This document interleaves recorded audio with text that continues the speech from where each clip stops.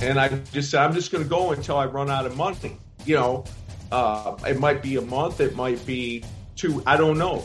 That's where your passion exceeds your experience, or exceeds your confidence, honestly.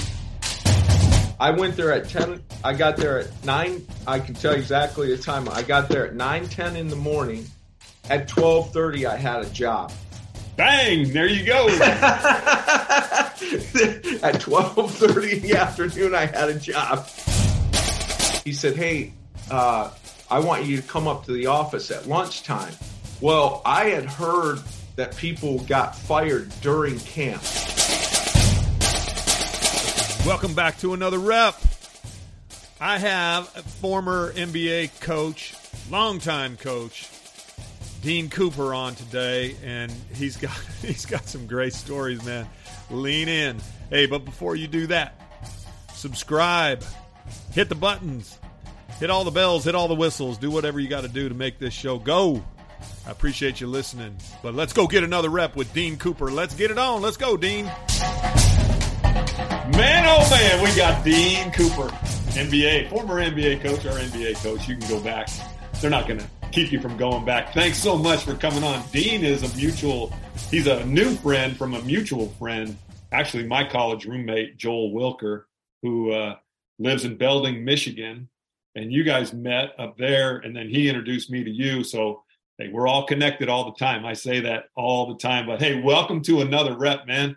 What have you been doing for the last 55 years of your life? How old are you, Dean? Well, I'll be 55 in December, actually. And, I think honestly, you can probably speak to this. I think in large part because of, I'm active, but in large part because of the business that you and I have been in for our whole adult life. You don't feel that age because you're active. Right. You're around young people all the time. You're in sports. And so, you're not sedentary when you're in that business. So, I got, creaks and aches and stuff like that I didn't have 5, 10, 15 years ago when I start moving around. But from a mental standpoint, I think it's been, I feel the same now as I did when I was, in my 20s or 30s, and hopefully just a slight bit wiser. There you go. Keeps you young. The game keeps you young. Let's go back all the way to where you got into coaching basketball. And, you probably played in high school. Just tell everybody your story, and we'll just unwind this whole thing. Well, I'll give you I'll try to give you the short version. It's a kind of a bizarre story. Obviously, I grew up in Belding. For the people listening who don't know where that's at, that's a town of about 4,500 people, situated between Grand Rapids, Michigan, and Lansing, Michigan. Go out in the middle of a cornfield and take a left. Exactly. That's exactly right. So I grew up, played a lot of sports and stuff, and baseball ended up being what I was, the thing that got me a college education. But when I got to college, I just missed basketball, and it was just happenstance that where at Belding they had gotten a new basketball coach, and his name was Larry Ray, and I was home. Late in the fall, after fall baseball, and I was up I was at the gym at the high school in the batting cage, and I used to go up there in the mornings and hit when I was home, and he came through and introduced himself and stuff like that. So I just kind of stayed in touch with him. Well, like I said, I missed basketball, so I end up volunteering and helping. He's like, hey, if you're around, and my hometown's only about 35 or 40 minutes from where I went to college. So where'd you go to college? Aquinas College, right in Grand Rapids, outside of East Grand Rapids. So so I did that for a year or two, and then I just enjoyed it. Even after the first couple of years, I didn't plan on making it a living. You know, my degree's in economics. I had planned on going to law school. My family, I come from a family of law enforcement, but I don't like violence and I don't like guns. So being a police officer in and of itself wasn't going to be my calling. But I had a, kind of a fascination with law. So fast forward, kind of now getting toward the end of college, and I played baseball, and so I coached in the winter. It put a few dollars in my pocket and kept me involved in basketball. And then when it was all said and done, I was like, geez, I kind of like this coaching stuff. Maybe I'll teach and go to and keep coaching. So I did that for a couple of years, became Larry's JV coach at Caledonia, and worked a lot. And then I was very fortunate from working camps and doing things. My network kind of kept growing. And so I just decided that that's what I wanted to do. And then I realized that just teaching and coaching, that probably wasn't that wasn't going to be my long-term, You weren't wired. I wasn't wired to go do that. So I wanted to coach full time. At that point I decided, and what I did was I gave myself a timeline. I think I was about 24 at this point. And I said, I'm going to give myself 3 to 4 years to make it just as a coach, to just be a coach. And if it doesn't work, then I'm going to I'll still be young enough to, go to law school. So I made a bunch of resumes, and it's a crazy story. And you're probably thinking, I thought he was giving me the short version, but so I started doing video back when there were VHS tapes and all that, as you remember. That was just a big thing for me. And so even in high school, I bought my own video editing machine. So in the spring of 1997, I forget the exact dollar amount. People will go, geez, how'd you do that? I want to say it was $800. I said, I'm budgeting $800. Because this is before mobile phones, right? Yeah. Well, there were mobile phones. I didn't have one in 1997. Right. They were just coming out. So I called I said, I'm not the smartest guy in the world, but I knew the bulk, if I wanted to hit as many schools as I could on $800, I'm going to go until I run out of money. And my best friend, Pat Knight, Coach Knight's son, Patrick, is my best friend. He and I had worked for the Connecticut Pride the year before. He was in the CBA. He was a full-time assistant, and I did some scouting. And so he was in Connecticut. Well, obviously, the most schools are toward the east, the greatest population of schools, right? Yeah. So I called in those days on the phone and just, the landline, and set up some things, and I packed up. I made a huge resume packet, packed up a bunch of my videotapes, and just started driving. Nice. Yeah, it's great. I'm thinking back at this, I haven't talked about this in a while, but so I had some places I had to be on certain days because I made a schedule. Yeah. And at certain schools, but other schools, I just would pop in, one place I just stopped, and being a baseball fan, I just went to Bucknell. Well, that's where Christy Matheson played, and I just popped in, and Pat Flaherty just happened to be there. And I was like, hey, coach, can I come in? And I just sat and talked to him for an hour, or maybe 2, and told him what I was doing. And he said, what do you got? And so I just did that. And I just said, I'm just going to go until I run out of money. It might be a month. It might be 2. I don't know. That's where your passion exceeds your experience or exceeds your confidence, honestly. Because I've been there where your passion exceeds that and you're just like, I'm going. I'm going to do it. I just said I got to be, it's funny because Pat Knight and I now have a group that we started years ago called Both Feet In. And basically that's what I said. I go, I'm going to go both feet in for, like I said, about 3 years. And if I can crack it, I can crack it. And if I can't, then I'm going to go a different direction. So that's awesome. So I went, and on the way home, this is a crazy story. So on the way home, the last scheduled place I had, and I was running out of money, was Canisius. The coach and I had been calling the University of Buffalo with no avail of getting a hold of anyone. But I had a meeting scheduled with John Beilein at Canisius. So I finally get to Buffalo. I stopped at all the place. I stopped at Albany, Siena, all the stuff, coming through the New York corridor, right?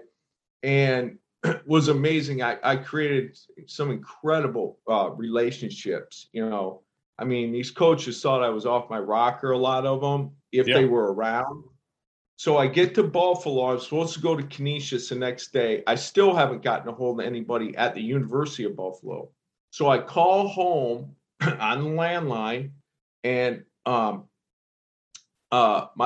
parents didn't even know where I was exactly, because I probably hadn't checked in a day or two. So I call home, and my mom answers, and she says, "Hey, this John somebody from Canisius called, and are you in Buffalo?" And I said, "Yeah." He said, "Are you supposed to meet him tomorrow?" And I said, "As a matter of fact, I am." And she said, "Well, he called and he's not going to be there. He called and apologized.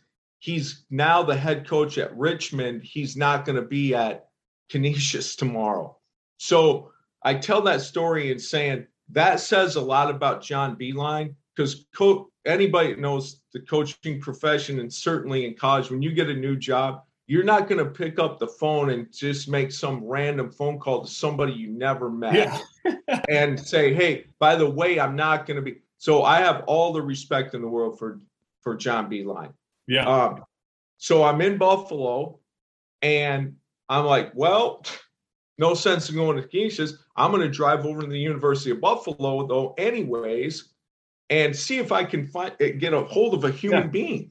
Find the so I go over there. I drive over there next morning. Sure enough, one of the assistants and the head coach, Tim Cohane, they're at the office. I've been calling. Well, they didn't have a secretary, and at that time, University of Buffalo was in the Mid-Continent, which was a crazy conference. And then the next year, for 1 year, and then they were going into the Mid-American. Well, I'm from Michigan. There's 3 schools in the Mid-American. Tim Cohane ran motion offense, he was a Coach Knight disciple. I went there at 10. I got there at 9. I can tell you exactly the time. I got there at 9:10 in the morning. At 12:30, I had a job. Bang! There you go. At 12:30 in the afternoon, I had a job. That's awesome. So there you go. So, and I literally was. Perseverance pays off once again. I literally probably had, on the way I was going to stop at like Cleveland State, right? Some of those going back around to Michigan, but I was running out of money. I maybe had 1 day left on my trip. And so at the end of that trip, I had my first Division I coaching job. That's so cool. That is so cool. You mentioned Bobby Knight. I've never heard you talk about Bobby Knight before. Did you do camps with him? Tell me, I don't know how well you even knew him or whatever, but what's something you learned from him and that surprised you about him that, like, because the media, portrays him as, wild, crazy maniac. I don't know about all that stuff. So dispel rumors. This is your chance. Well, I mean, coaches' exploits are coaches' exploits. Those are not to be denied. I mean, they're out there for the world to devour. and then fortunately, I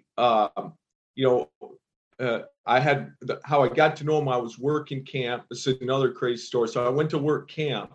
I was probably 20, maybe 21, 20, and they just assign you a station. And so the first year I got assigned a defensive station. And so you're in the field house next to Assembly Hall. Yeah. And there's 18 courts in there, and it's loud, and you got 15 kids in a station and stuff like that. So the third day, I'm working my station, and Ron Felling, who was an assistant, who people may or may not know infamously of giving Coach, he was the one who turned out the tape of Coach grabbing Neil Reed. Not one of his finer moments, obviously. No one condones that behavior. But anyway, so Coach Felling came to my station, and he said, hey, I want you to come up to the office at lunchtime. Well, I had heard that people got fired during camp for not running their station properly. Okay. So, yeah. So I thought I was getting fired. I really did. I thought he was going to say, hey, man, you got to go. Here's your check. And, because Coach Felling oversaw camp. So I go up to the office, and I don't know anything. I didn't really even know how to get to the office. I had to ask security guards. And it was a long walk, probably. It was a long walk. And so I get up to the office, and I walk in, and the secretary, whose name is Mary Ann at that time, and she was Coach's secretary forever. Yeah. And of course, I didn't know her as Mary Ann. I never walked in that office. And I said, hey, my name's Dean Cooper, and Coach Felling told me to come up here at lunchtime. And I'm just thinking he's giving me my check, and I'm going to be driving back to Belding. So you were even thinking I was going to get a check. I might just get the walking orders. And exactly. So she goes, oh, yeah, he's waiting for you. That's his office right there. So I walk in, and I say, hey, Coach, and he goes, hey, come on in, sit down. So the greeting was friendly, so that eased some of the tension that I had. Yeah. And he said, sit down. And he said, let me ask you a question. I said, yes, sir. And he said, how in the world do you know so much about our defense and how we teach it? That was not what I was expecting at all. So I told him, the guy Larry Ray, who took over, was a Coach Knight disciple at Belding. And I told him, and so he just befriended me. The next year, when I went back, was Patrick's freshman year. Okay. At IU. And he was working camp. Well, literally from maybe the first 5 minutes that we were to interacted with one another, we've been best friends for 30 years. How cool is that? That's so cool. So because of that, and then I was around Indiana a lot, and fortunate enough to be around Coach a lot. So I give you the backdrop, and now to your actual question is, like I said, obviously, I don't want to speak for Coach, but I'm sure if he looked back on certain things that he's infamous for, he probably would, rethink those things. But what people don't understand about him, and he certainly was to me over the years, immensely loyal, immensely trusting, and overly supportive. And if there was ever anything I needed, he would do it. And I think in other stuff that it's unfortunate, because of sound bites and video clips, that gets lost. Yeah, some of that stuff gets too. Yeah. So like I would, Patrick was the best man at my wedding. I was at his, his parents my mom is, because they were at Texas Tech at the time. My mom is buried with a Texas Tech blanket on her, that Pep. So yeah, I think people would probably not know about coaches. He's he's immensely loyal, and I'm not gonna lie. I even in my 40s, I had some tongue lashings. That's just who Coach is. Yeah, he made you better. But it's his same way. At the same time, it's sort of his unorthodox way, for lack of a better way to put it, of saying, I love you. Yeah, no, he's intense. And I always loved watching him coach. So how'd you get in the NBA? And then just briefly, how many years did you coach college, and then you got to the NBA, and then how many years were you in the NBA? Yeah, it's a good question. So I actually only coached college for 4 years. I coached 2 NAIA, where I went to school at Aquinas. Yeah. And then 2 at Division I school in Buffalo. Like I said, my first year we were in the Mid-Continent, which was a crazy league. It was all over the country. And then the second we're in the Mid-American Conference, which is, all the Michigan schools and the Ohio mid-major school, Miami of Ohio, those schools. So did you drive your car around all over America to find an NBA job? I didn't. So yeah, that's a great question. So how I got in the NBA was the head coach that I worked for at Aquinas had an elite camp called Camp of Champions, and which is how I ended up at Aquinas, basically. But he was the coach he had been the coach at East Grand Rapids High School, which is Aquinas is almost in East Grand Rapids, where President Ford's from. So Jim Boylan, who was an assistant with the Rockets at the time, played for him in high school. Oh, okay. So Jim and I had a very peripheral relationship. He's 3 years older than me, but just some summer stuff when we were kids, but we didn't really know each other. I obviously knew of him and stuff like that because he's a really good player, and he played with Guard Thompson, was on that team who played at Michigan, was a good player. Jim played at Maine. And so in the spring, Jim had been home a couple times, and we got together with Coach Albro. And then Jim and I started kind of create a relationship. And then I went to Houston a couple times after the college season. That's when the NBA playoffs are basically starting. And so I'd go to Houston and hang out for a week and go to practice and watch games. And then because of that, I got to know Rudy Tomjanovich from being there. And I mean, you talk about crazy stories. So I don't know what else we're going to get to, but so in 99, whatever you get us to. This is back in the old days when practice started on October 15th. Yeah. So the head women's coach at Buffalo, her name was Cheryl Dozier. I had known her since college. She played at Aquinas when I went to Aquinas. Was a player. We had known each other since we were teenagers, and she was the head coach. She had come there from Michigan State.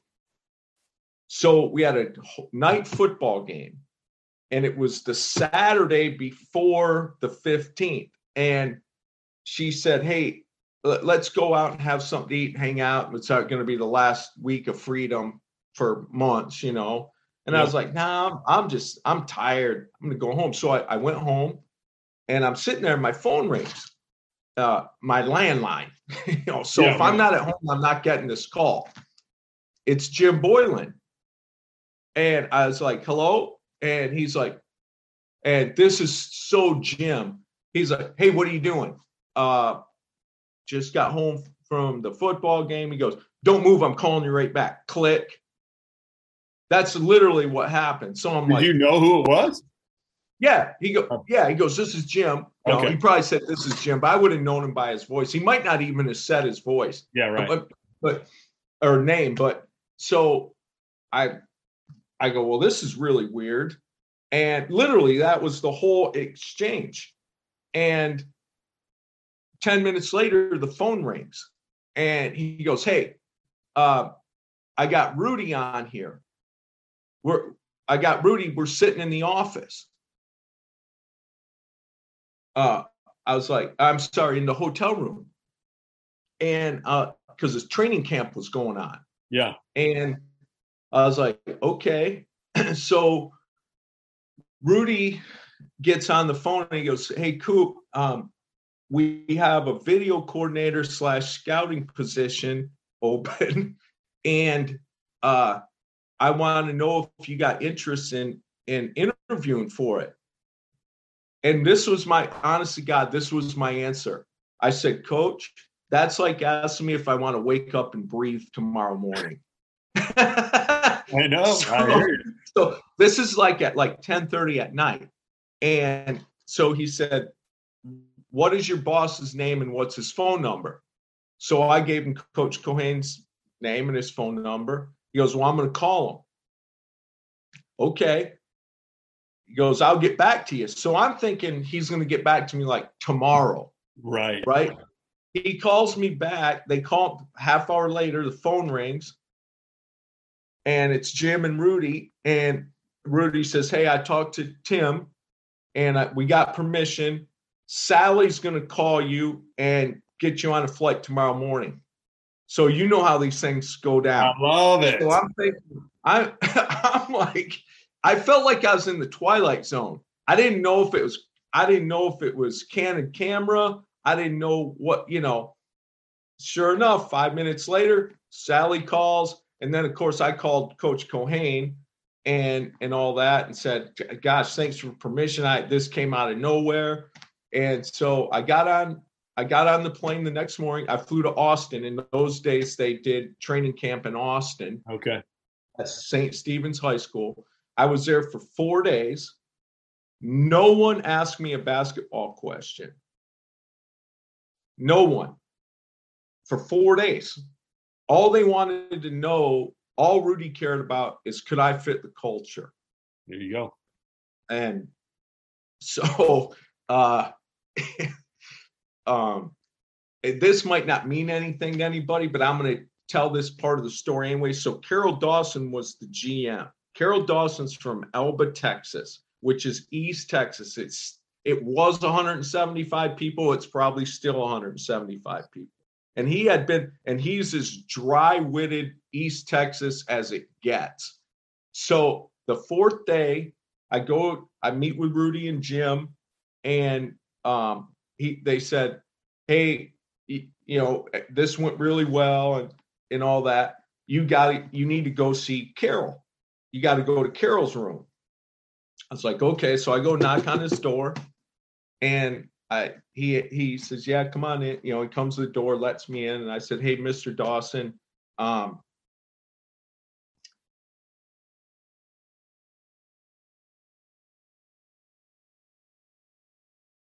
it's good. It's good.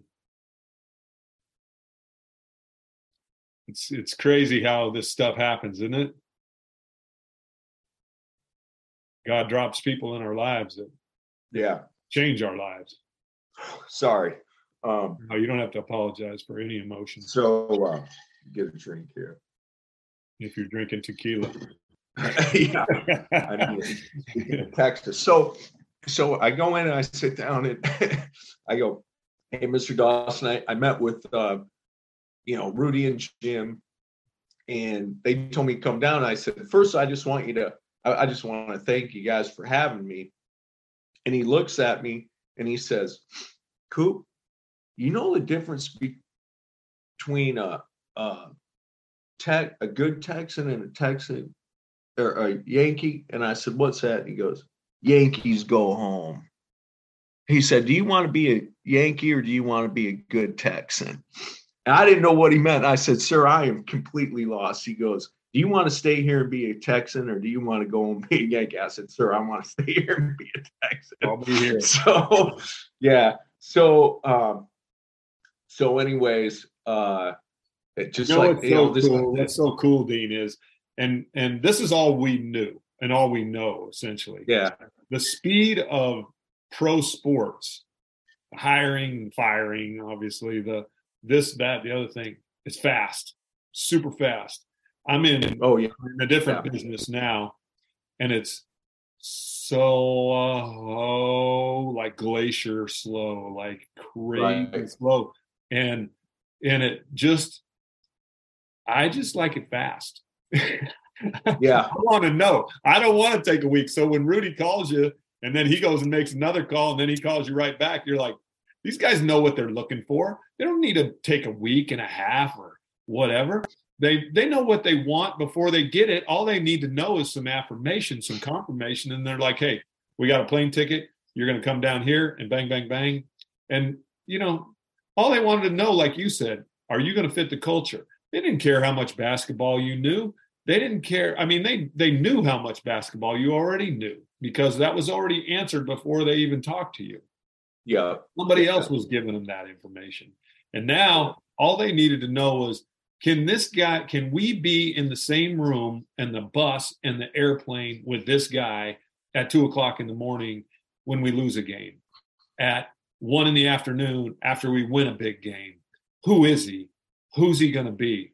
Day in, day out, night in, night out, no sleep, whatever it takes. Who's this guy going to be? And you confirmed it in 4 days. It took 4 days, and you confirmed it. Whatever they asked you to do, you did it. I'm sure you did. Yeah. Otherwise, they would have said, Yankee, go home. Yeah, that's exactly right. And so I went back, and then I went back, and I flew home the next day, and I called Coach Cohan and told him they offered me a job, and I was on. And then 2 days later, I was driving from Buffalo to Texas, and I just for no best drive of your life. Yeah. It's and I'm not embarrassed by it at all. I think I'm never embarrassed about being vulnerable. I actually, you'll understand this, one, because of our age, and two, you were in football, but I always call myself the Dick Vermeil of basketball because Dick Vermeil was extremely emotional. But the reason I get choked up is I just wanted for clarifications. It's not about the getting in the NBA.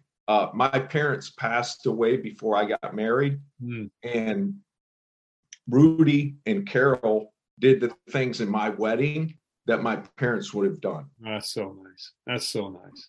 Yeah. So coaches are wired different.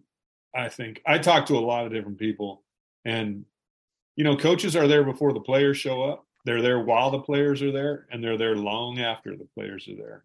And they're held accountable at a different level. It's just, they're just different. And I'm not trying to defend them or anything, but it's just the profession that God put us in for whatever reason. And we've been touched by some,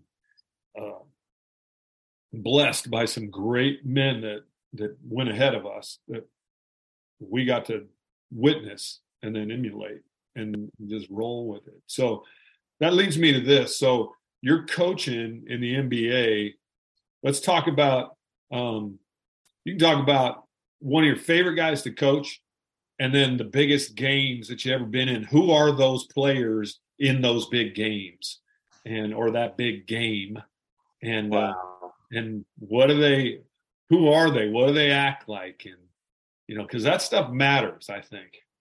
Yeah. So just give me like one example of who you really liked, this guy's got it. And then when he's in that big game, I don't know, maybe you coach Michael Jordan. I don't know. Yeah. Well, I had to coach against him, which was not exactly fun. It was fun watching him, but it was mine. It's obviously you'd go nervous wreck. I was so fortunate, just like yourself. I mean, I get a question a lot, and it's interesting how you framed it. Like, you didn't say, give me one guy. Like, a lot of people say, like, who's your favorite player? Who's the best? Like, gosh, man. I mean, when you're in it for 22 years, you're gonna come across a lot of guys that, I think and I was so fortunate, especially early on. You're talking about Olajuwon and Barkley and Yao and Steve Francis and guys we got on our team, and coaching against Kobe and Michael, and it's the list goes on and on. And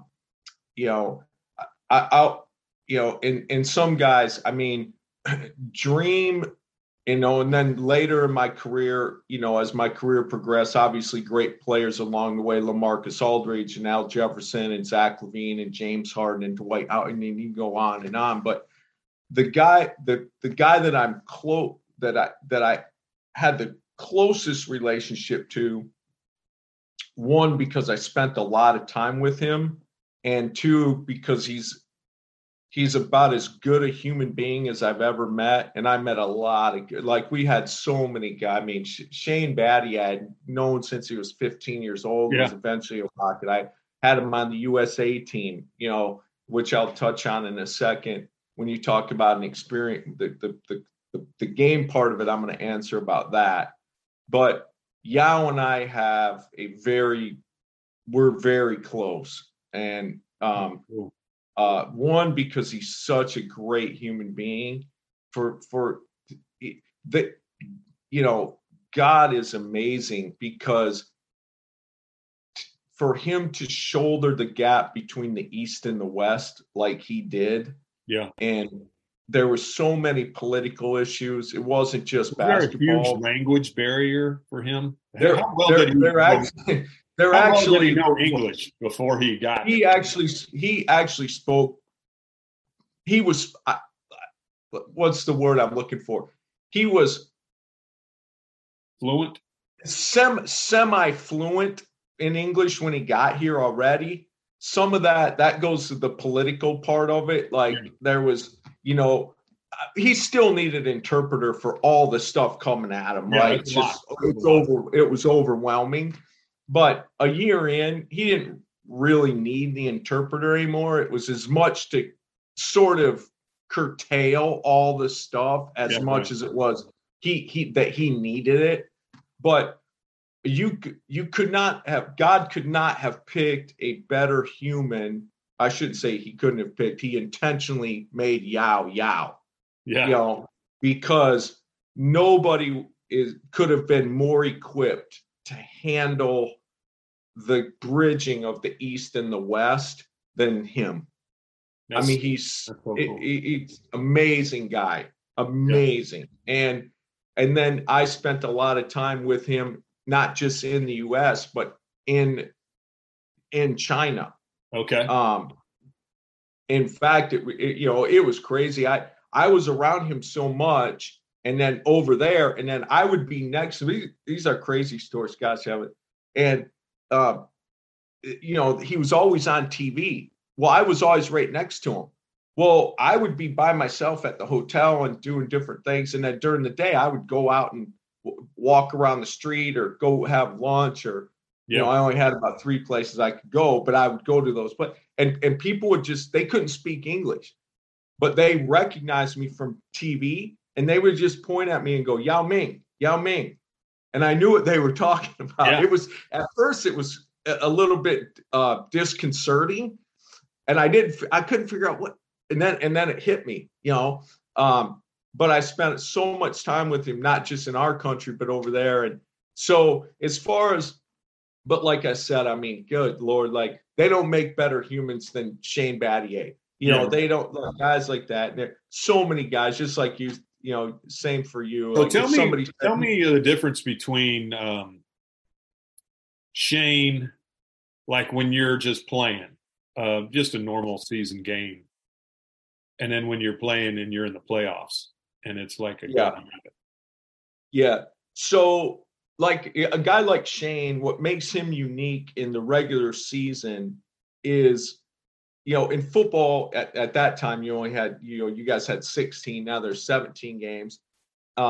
In basketball, there's 82. So they're coming rapid fire. And, there's certain guys that they study so much of the tape you give them, of the scouting report. Right. Like, they know it at least as well as you do after you've disseminated the information. And some of them might know it better. Yeah. And Shane was one of those guys, just extremely intelligent, extremely professional. He just was always he had his A game. He might not play his A game physically every night. No one's capable of that. but mentally he was on it, And then like when you get to the playoffs, those guys that can just turn it on, and people might, go, oh my gosh, but like James Harden and like those guys, and James has had his struggles at parts of the playoffs, but this, Rudy used to say it, and it's certainly true in the NFL, at least is true. Rudy used to say all the time, people have no idea how hard it is to win one NBA game. One game. I know. Let alone win 55 or 60 and be really good. And then what's even more difficult is closing somebody out in a playoff series. Winning that fourth game, no matter what the series is, 3-0 or 3-3, winning that fourth game is extremely difficult. Those guys that can play at a higher level than everybody else when you're already playing in the best league in the world, unless you see it up close and personal, you can attest this. I don't even know if I can ever put it into words. And it's just something that some guys just have it, they just have it. Wired to win. Obviously, Olajuwon was like that. Clearly, Harden had some of that. LaMarcus Aldridge, the guys How do the guys that have it stay on the team with the guys that don't have it? Do they know and do they feel it? And they're like, this guy's just, I have my own answer because I've lived it myself. But I think it's, I mean, I'll be interested to hear what you have to say. It's a great question. Like I said, it's very hard to verbalize, but there's over the course of time that it happens enough where the hierarchy starts to, it sort of happens organically, and guys know where to defer. And when they start to understand it, and there's just there's just a trust factor. Like, I'll give you an example. And this guy he was so good. He was so good. And unfortunately, had injuries to end his career, is Brandon Roy, who I coached in Portland. And we were playing, I can't remember who we were playing. And we had Joel Prisbilla. And I was talking to another assistant coach. And it was like a 4-point game at halftime. And we were down at 4. And, you kind of stand in that half court. Guys are warming up. And I'm talking to my buddy, and who Joel knew. In fact, it was JB Bickerstaff, I think, who's the head coach at Cleveland now. And Joel, this is the highest compliment a player can get. And Joel just told JB, "Oh, we're going to win the game. Don't worry about that." And he said, "What?" He goes, "Yeah, we have Brandon Roy. We're going to win the game." So, that's when your teammates know that you're going to deliver. We got Larry Bird. We got Magic Johnson. We got the guy. We got Tom Brady. We got Peyton Manning. We got the guy that you might have some guys, but we got the guy. That's right. That's right. And let me ask you this, Dean. Let me ask you this. 100 great college basketball players are going to come out. They all want to play in the NBA. Let's say this year. All right. Hypothetically, 100, these are just going to be round numbers. How many of those guys are going to make it in the NBA out of 100? Oh, I mean, I can tell you, when you say make it, can you give me a time? 3 years, and we'll get to their second contract? No. That's the next question. How many are going to make the team? Like they're going to make an active NBA roster. Okay, so there's not go to the G League, not go to Europe, not go over here. They're going to make an NBA roster. Right. 100 great college basketball players. The guys that we watch on TV, Duke, North Carolina, wherever. So out of 100 of those jokers. Right. So you got 30 first-round picks. Those guys have guaranteed contracts. So they're all making it. So there's 60 picks. There's 60 picks overall. So the second-round contracts are not. So out of 100. So out of 100, 60 guys have a chance. 30 already are locks. They're going to at least make it 2 years because they have guaranteed contracts. But only 2.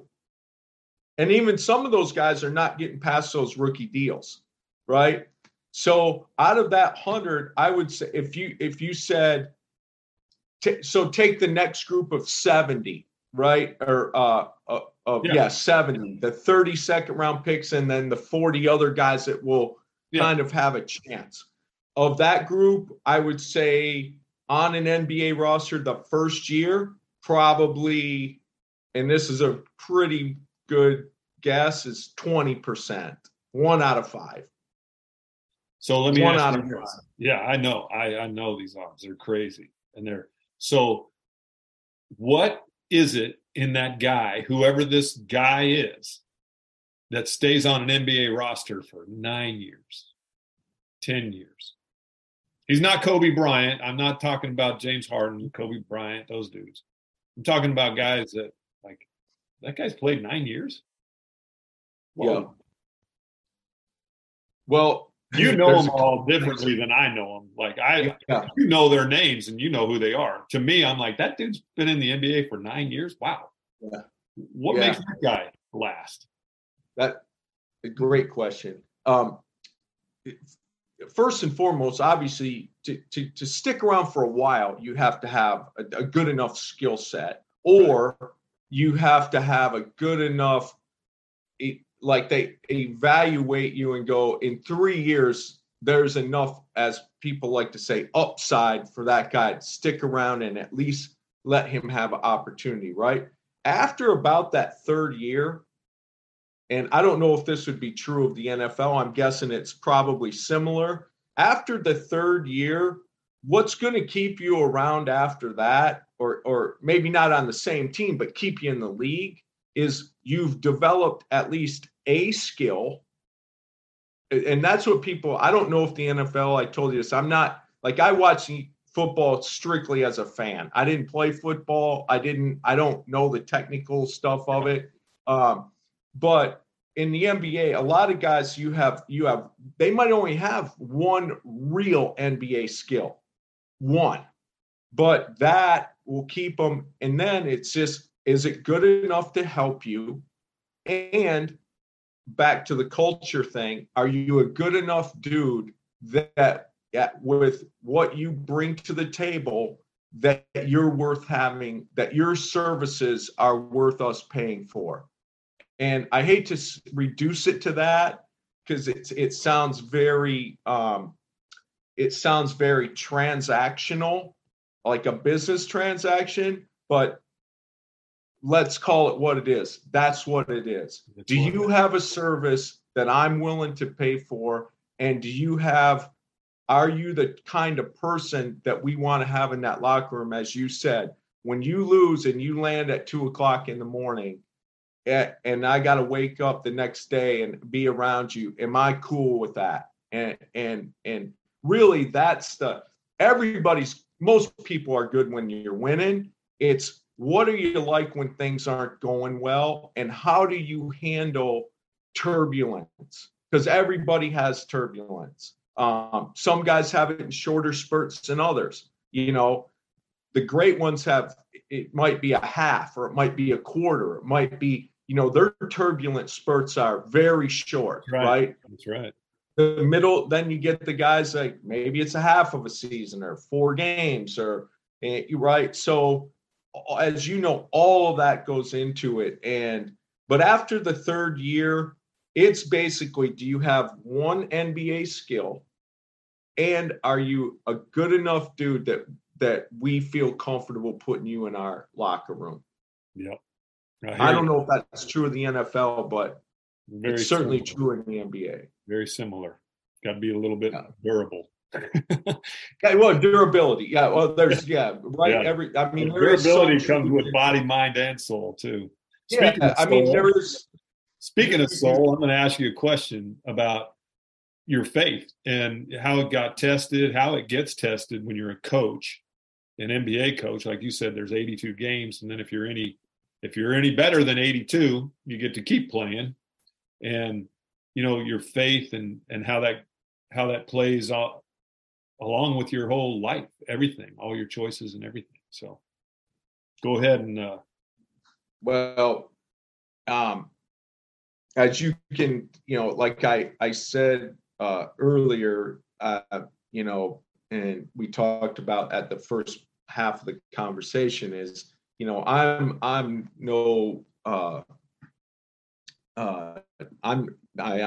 a dummy, but I'm smart enough to know that I've been beyond blessed. That in and of itself, to grow up where I grew up and to have believe in myself and that God will look out for me along the way. He's more than looked out for me. If all his blessings ended today, I would have gotten more than I deserved. So I understand that. I'm stealing that line from you, by the way. I'm going to steal that last line from you, by the way. Of all the blessings ended today, I got way more than I deserve. No, it's absolutely true. Yeah. And you know what? Here I'm gonna. I don't know if this is a good way to answer this question, but I was sitting in my home right down the street from you, which I recently learned. Yeah. Not my home here, my temporary home, my home in Franklin, this summer. And I've told you off camera, I play the guitar. I love music.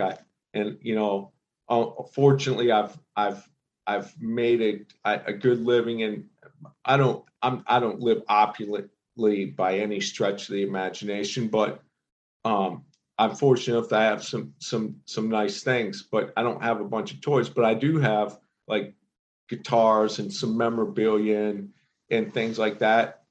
And I had been reading in Proverbs that day, and I wish I could remember the exact verse, but I was sitting there and doing my devotions afterwards. And it hit me that when I go out and talk, I've often said, and almost always had said, man, basketball has given me everything they have in my life. And I was sitting there that day after my reading, and I'm looking around my house, and I said, I just started bawling. Yeah. And I said, basketball didn't give me any of this. God gave it. There you go. That was the vehicle. Yeah. And I was embarrassed. Yeah. That I ever said those things. And I said, sorry. I told you I'm Dick Vermeil. I love Dick Vermeil anyway. So. And I just said, God, I honestly, Steve, I sat there in my chair, and I was embarrassed I ever said that those words ever came. I was like, basketball didn't give me any of this. God gave me all this. Yeah. He used basketball to allow it to happen, but he gave me every bit of it. And so you say, how do I use my faith? As you know, we live in a very emotionally charged world, and there's a lot that goes on. There's a lot that people think that it's a lot more glorious than what it is, and it is a incredible. This is a Coach Knight thing. We work in the greatest profession in the world, in the expletive business in the world, right? So to put at whatever expletive you want to put in there. Yeah. And it's so true. And it's so true. And it's all the stuff that goes on that people don't see. and it's a blessed life. It's, I mean, which, by the way, I'm going to circle back just quick to something you asked earlier. But anyways, I just look and I just know, like, if I didn't have my Bible study and the Lord as my guide to get me through the turbulent times, because this is a tough business, it probably would have cost me my marriage. It probably would cost me my profession. I just don't know if I read Proverbs and the Psalms a lot. I read all over the Bible, but those in particular, because it continually talks about wisdom and versus folly and righteousness and understanding that the Lord he's going to be there when you need him. And it's funny, like, when you don't need him, even when you don't need him, he's but when always you up need to him, he's going to be, and you just gotta, you gotta have faith in tough times. It took me 27 years before I got fired the first time. And I told that story about driving around, putting the stuff in my car. That was the first time I intentionally interviewed ever in my life. Yeah. And then not again until the first time I got fired in 2007 at 14. And the reason was it is the way I was raised. My dad always said, water the grass where your feet are.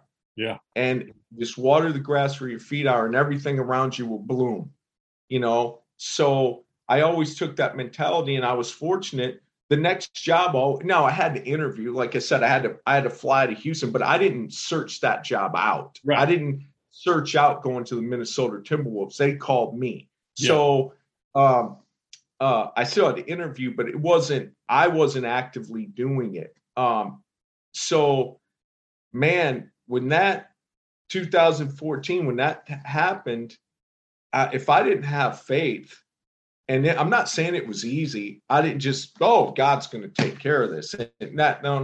That, don't get that twisted. I didn't, but because of my faith, I just kept praying to God, like, just get me in a situation, put me to the next thing where I can continue to take care of my family and provide for my family and use the tools that you gave me in the appropriate arena for me to use them.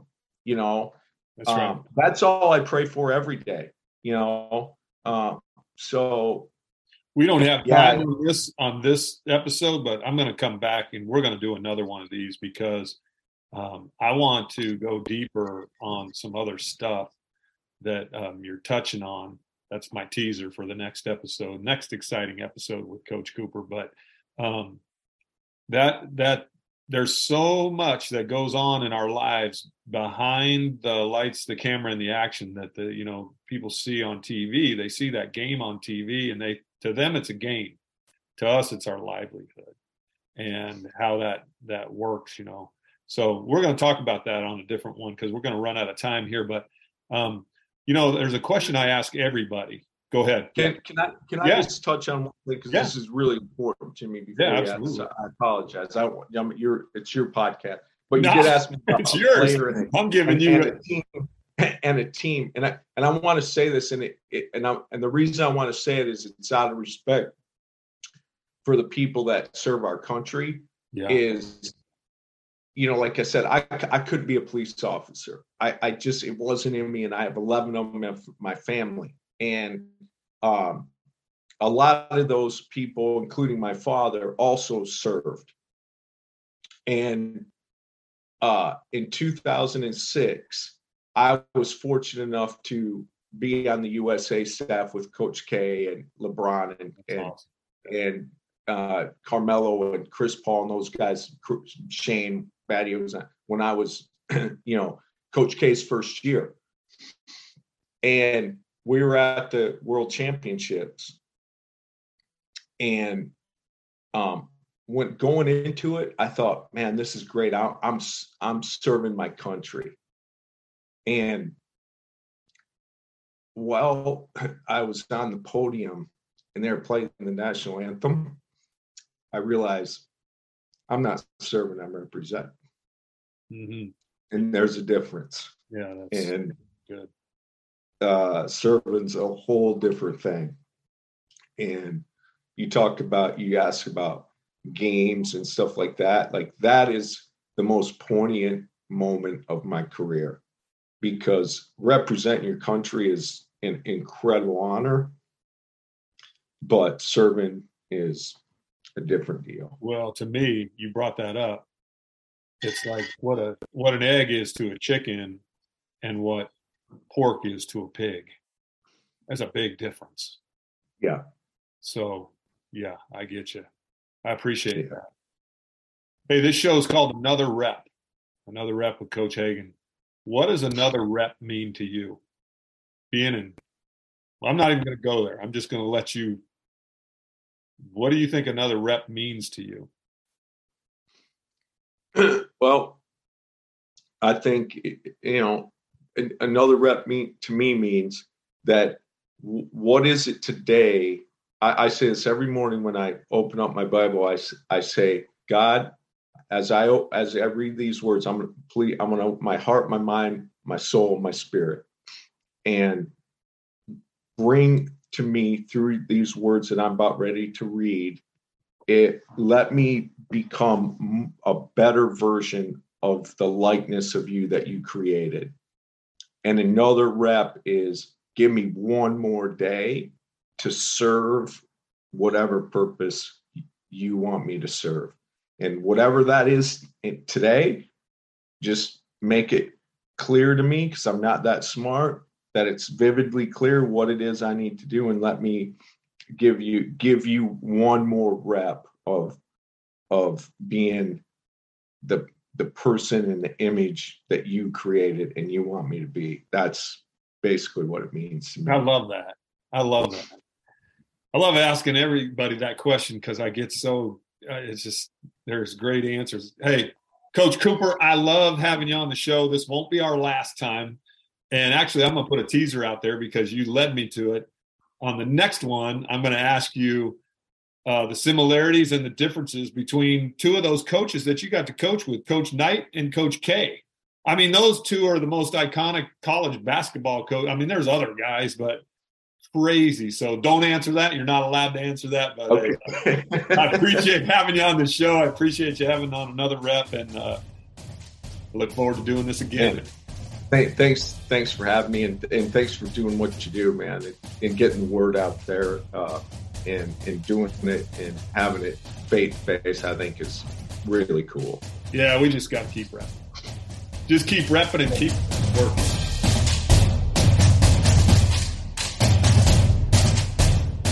Coach Dean, thanks so much for coming on another rep. I really love having you on. I love your stories. I love listening to it. I feel like I lived some of your stories. I know I have. It's just we're like brothers from a different mother, and we share the same stories, and it's a different sport, but it's the same story. So, hey, thanks for coming on another rep. Appreciate you. Love you like a brother, man. Hey, if you love this show, you like this show, whatever, share this with your friends, your neighbors, your aunts, your uncles, your grandmas, your grandpas, your moms, your dads, your friends, your people. Just hit subscribe, hit like, and let's go. Let's keep repping. I am out.